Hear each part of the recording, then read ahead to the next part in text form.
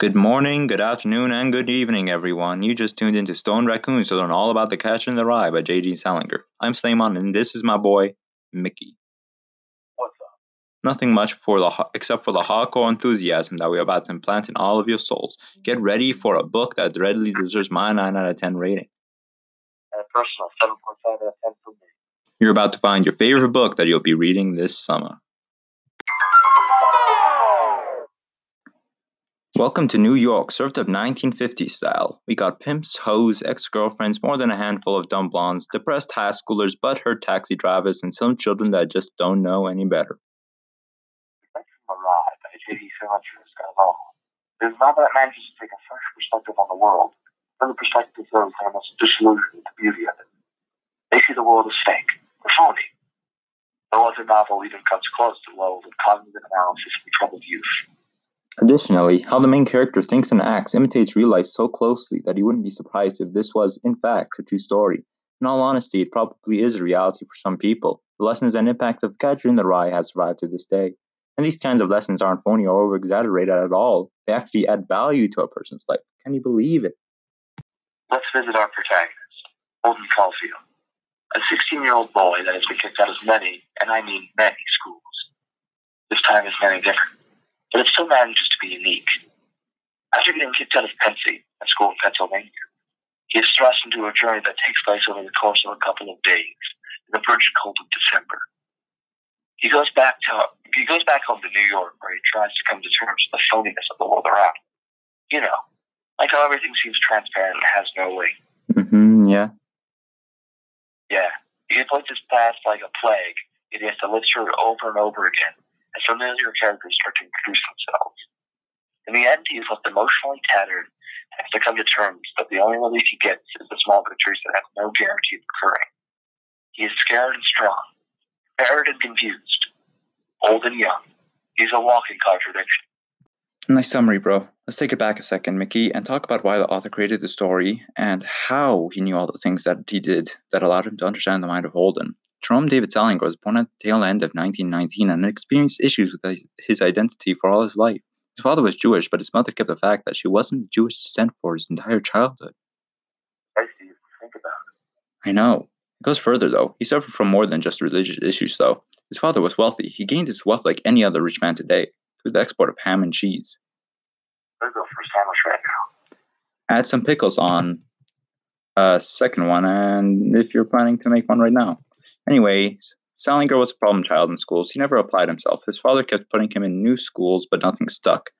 Salinger finally found a mentor that inspired him to pursue and develop his passion as a writer. He wrote short stories that gained a lot of traction and a sizable following. Right. Like many other young men in his time, he took up arms and fought in World War II. You know, the second one. He continued to write even as he participated in D-Day and light on Utah Beach. Each passing day, he grew more and more inspired to speak his story, which he learned was a common experience from a lot of people that he grew up with. He compiled his writings and created Holden, a caricature of his experience. He combined all his knowledge and writings, create a marvelous and dynamic story that allows for so much insight into the human condition that every person struggles with. Speaking of struggling, I am struggling to know how Salinger's style was so inspired yet so unique. Skipping forward in time, let's focus on his writing again. He wrote his magnum opus in a very distinct manner that makes it very unique. He followed the line of consciousness model. Let's define that for our audience. Thanks for reminding me. A line of consciousness model occurs when an author depicts the multitudinous thoughts and feelings which pass through the mind of a narrator. In this case, Holden. The bulk of the story, about 90%, is composed of Holden's thoughts. Think about that. I'm definitely thinking about it. Oh no, now I'm thinking about it too. Anyways, for Holden, he constantly thinks about everything and anything.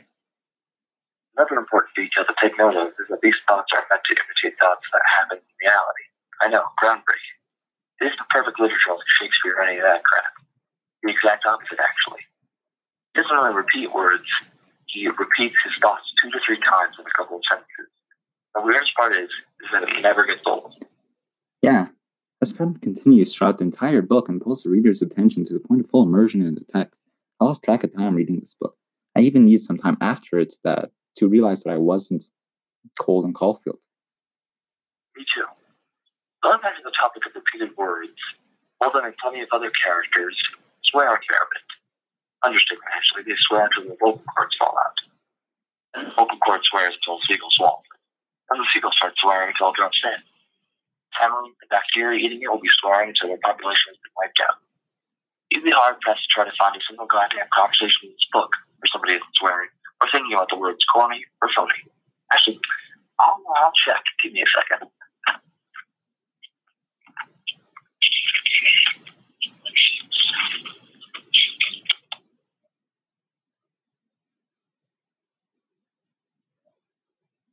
Anyways, the line of consciousness model isn't the only thing that makes his story original. His dialogue is out of this world with its authenticity and relatability.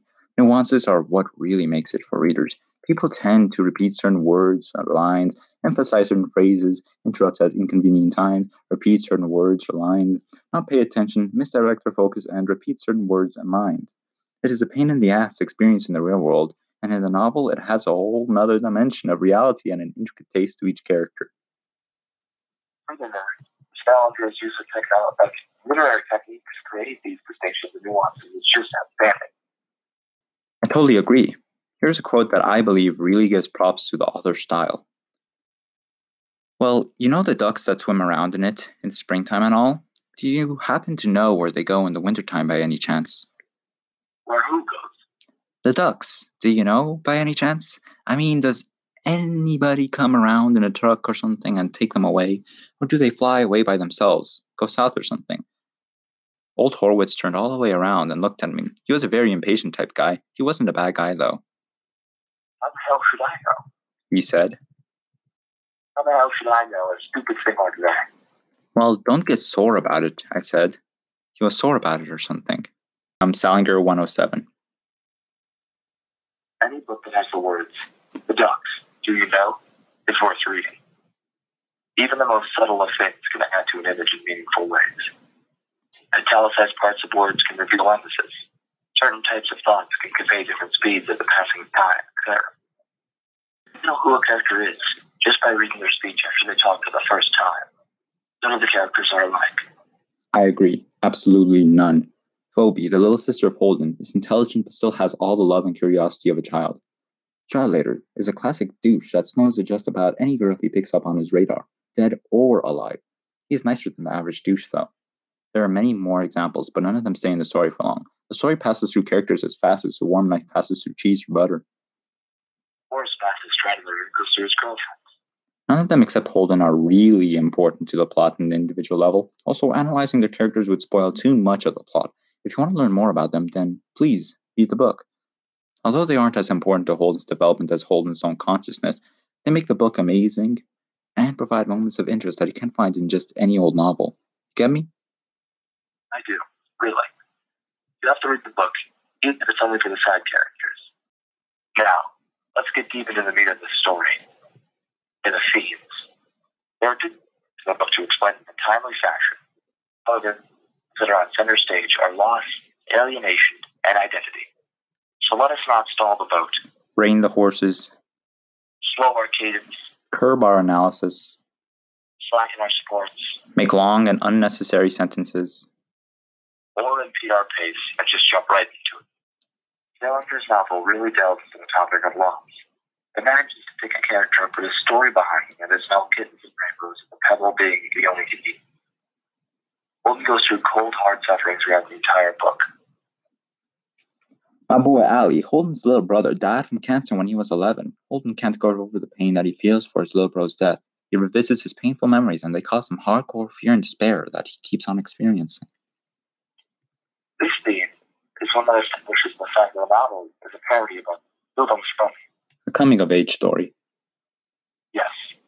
The reason for it being a parody is that while the average Bildungsroman is centered on growth and development of a character that leads to a positive outlook or outcome, Holden's story ends with him understanding that everything kind of sucks. Can't really blame him for knowing that. Adding on this analysis, loss is usually a driving factor that pushes protagonists and characters to do great things in stories. In The Catcher in the Rye, he feels the frustration and anger that Holden has gained from his worldview. Throughout the book, Holden keeps on thinking about even talking to Allie. He does this whenever he is antsy or nervous. He feels like he can't talk to anyone else about how he experiences fear. This is obviously not helping him. I couldn't have said that any better. Actually, he tends to have more breakdowns the more he talks to Allie. He can't let go of the fact that somebody as innocent as Allie died. It can be inferred that he is having trouble believing that someone like himself gets to live, but Allie doesn't. Here's an exemplar passage from the book that relates to the theme of loss. Every time I get to the end of the block, I make myself believe I was talking to my brother, Allie. I say to him, Allie, don't let me disappear. Allie, don't let me disappear. Allie, don't let me disappear. Please, Allie. And when I reach the other side of the street without disappearing, I think. Challenger 257. Holden can be assumed to be someone that is completely lost in a world without a certain person he cares about. In this case, Allie. He teeters on the edge of what it means to be a human, with the factor of loss playing such a huge role in that meaning. He never learned to formulate his thoughts into questions or any other helpful means in an effort to cope. It is like he is emotionally constipated. Grief is like a turd that slips out inch by inch and retracts back like a freaky groundhog in tape for infusion.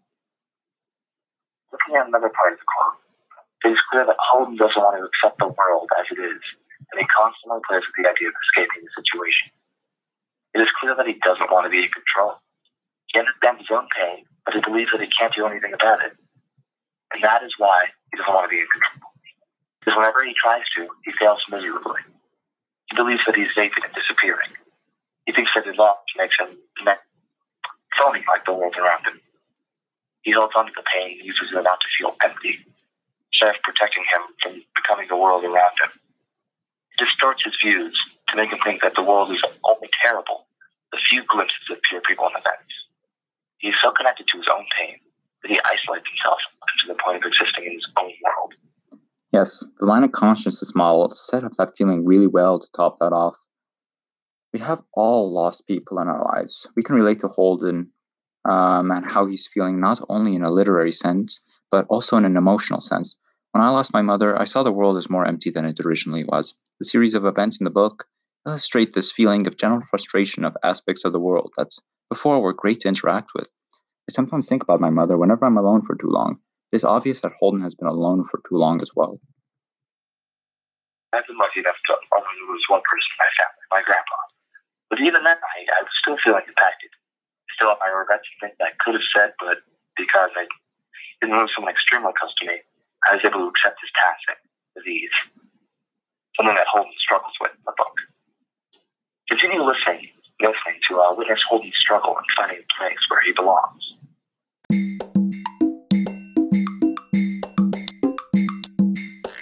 Throughout the novel, Holden Caulfield is alienated from every other character in the book, whether it's his roommates, his friends, or even his own little sister. It seems that in one way or another, he is different from everyone he comes across, and throughout this book, there's this disconnect between him and everyone else. A crucial aspect of Holden's character is that he is and feels absolutely alone. He might be interacting with other characters, but in his head, his world, he is alone. The entire book is partially based on the fact that his mental reality is different from almost everyone else's in the novel. He has an especially painful type of mentality as well. Knowing that, the book would cease to be the same if Holden was just your average kid from New York in the 1950s. It would fail to hold the same tension, with the same themes and style that invoke the same amount of interest. Everything else in the book hinges on the fact that he is different, and every other thing causes it or is caused by it. The examples of alienation are constant throughout the book. He's very different from the other characters introduced. He flunks out of school, he lies constantly for no reason, he'll invite people to hang out with them, and seconds later he'll be hitting them. He makes choices that most rational people probably wouldn't. So, throughout the entire book, he feels alone. He feels that he has nobody.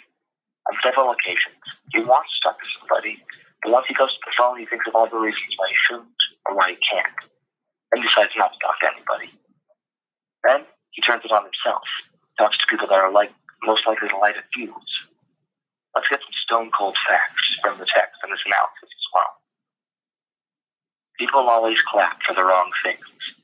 Challenger 110. Holden notes that people always clap for the wrong things when he is listening to Ernie. Ernie is a musician that Holden described as amazing but corny and phony as hell, a show-off. He thinks that people can be good, even great at something, but once they are aware of their talent, They become show-offs, and it ruins the experience. Everyone in the club loves this musician, but Holden doesn't really think he's all what that they say he is. I kind of want to listen to his music to make my own decision. Anyway, it feels like he is constantly getting the stream of opinions and views. He is so opposite in that he gets angry whenever he has to directly listen to someone who he deems basic for people. That leaves an example. Again, we won't talk more about it as not to spoil the book. I think that at some point in everyone's lives, everyone feels isolated or different from the rest of the world. I know I've certainly felt like that from time to time, and I bet whoever's listening right now has felt the same way. I definitely agree with you, Mickey. I know that many of my friends and acquaintances have felt alone and isolated. I certainly have. Years back, before I started putting myself out there, I did things that hurt me and others. My lethargy knew no bounds when I didn't feel like I had anyone. I am glad that my life turned around and that I get to know so many wonderful people. And I hope that anyone like Holden can turn their lives around like I did. Amen, brother. Amen, sister. A man. A woman. Thank you very much. Okay. Anyhow, let's buckle our seatbelts, fasten our supports, cling to the wall, scream in agony, and discuss the most notorious theme of identity or change that made this book famous. Speaking of clapping your hands, how about you clap your hands in our sponsor's product? So, scrub your hands and wash underwater for 20 or more seconds and get all those pesky intruders off your beautiful ass skin. Order them out here on a backwards bracket. I'll wash your feet right now to learn more about the benefits of soap. Thank you to our sponsor, Common Freaking Sense, for allowing us to reach you guys with the best that we can offer. Again, dial Wash Your Feet to get the latest information about the benefits of soap.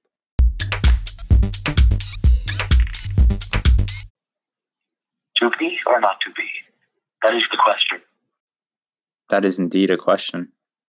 Holden tussles with the muscle of moral confusion as he tries to find himself in the things that he does, the people he interacts with, and with thoughts he obsesses over. He naturally avoids change without thought, while also looking for it. While Holden is running circles around himself as he meets with the many interesting characters of New York. He doesn't belong anywhere, but he belongs everywhere. Holden's identity isn't just affected by the fact that he doesn't belong. His identity is the fact that he doesn't belong. As just stated by my homie, alienation and identity play complementary roles.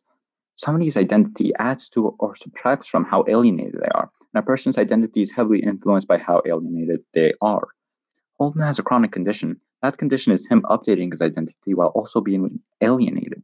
This leads to him being more and more isolated as he changes into someone that can barely be understood by most of the other characters in the novel. His angst increases during this process, and it is not a pretty thing to witness. He has also been forced to come to an understanding about his relationship with change. Towards the end of the novel, you can see Holden talk in concrete terms about how his life and tendencies have not really changed. He even states that he likes change. He likes when things don't change. This comes right after his section where he almost decides to become a deaf mute that worked at a gas station and lives in a hut at the edge of the woods in the Midwest United States. My dream. Mine too. In reality, he accepts that he doesn't like change. Kind of confusing, but we did say that he was a contradiction. Here's Slimer with a nice, short passage from the ending pages of the book. That's one nice thing about carousels. They always play the same songs. Salinger, 272. That statement is pretty self-evident. Another thing that you probably notice about that statement is just how beautiful it is. Salinger's work doesn't go unnoticed during any stage of that reading. It really doesn't. Something that's short yet pleasing to hear.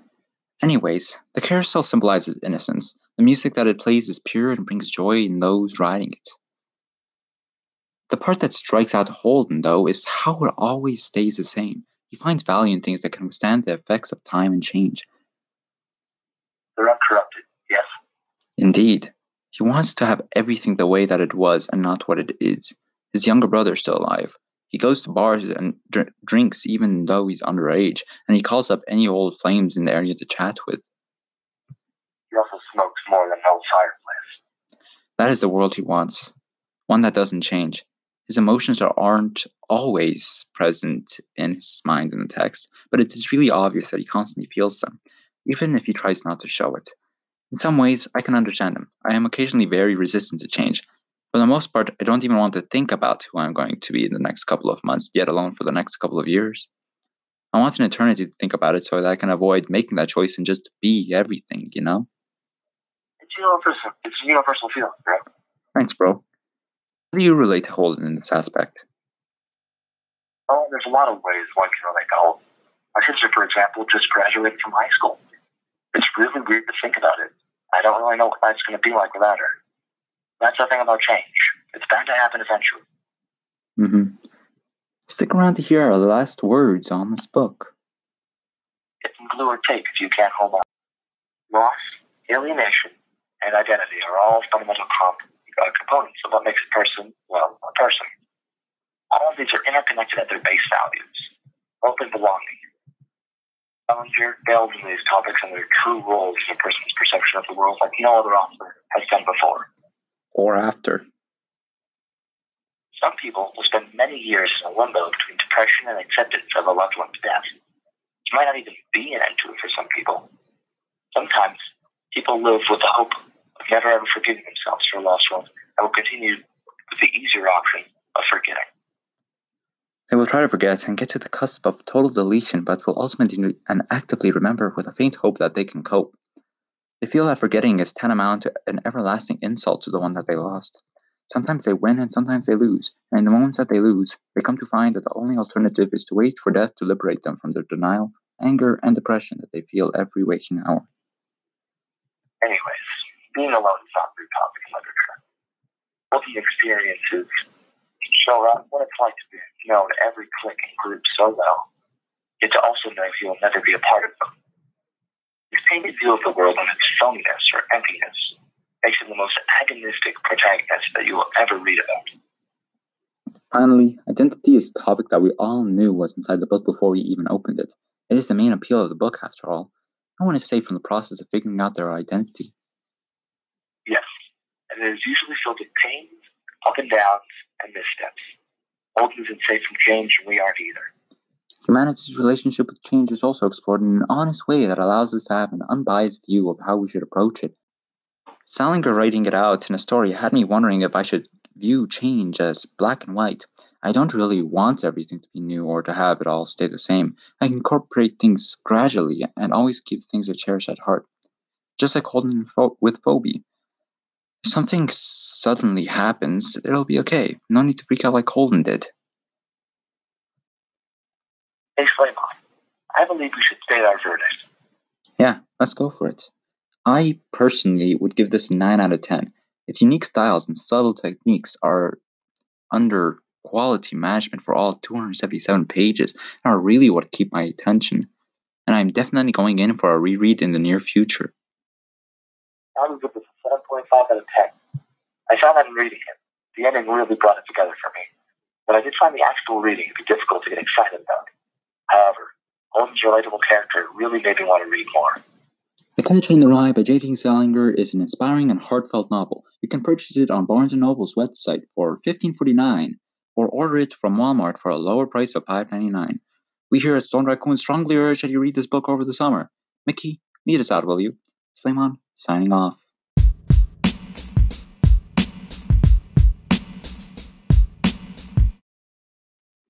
Once again, great thanks to our sponsor for providing their products to affect all of us.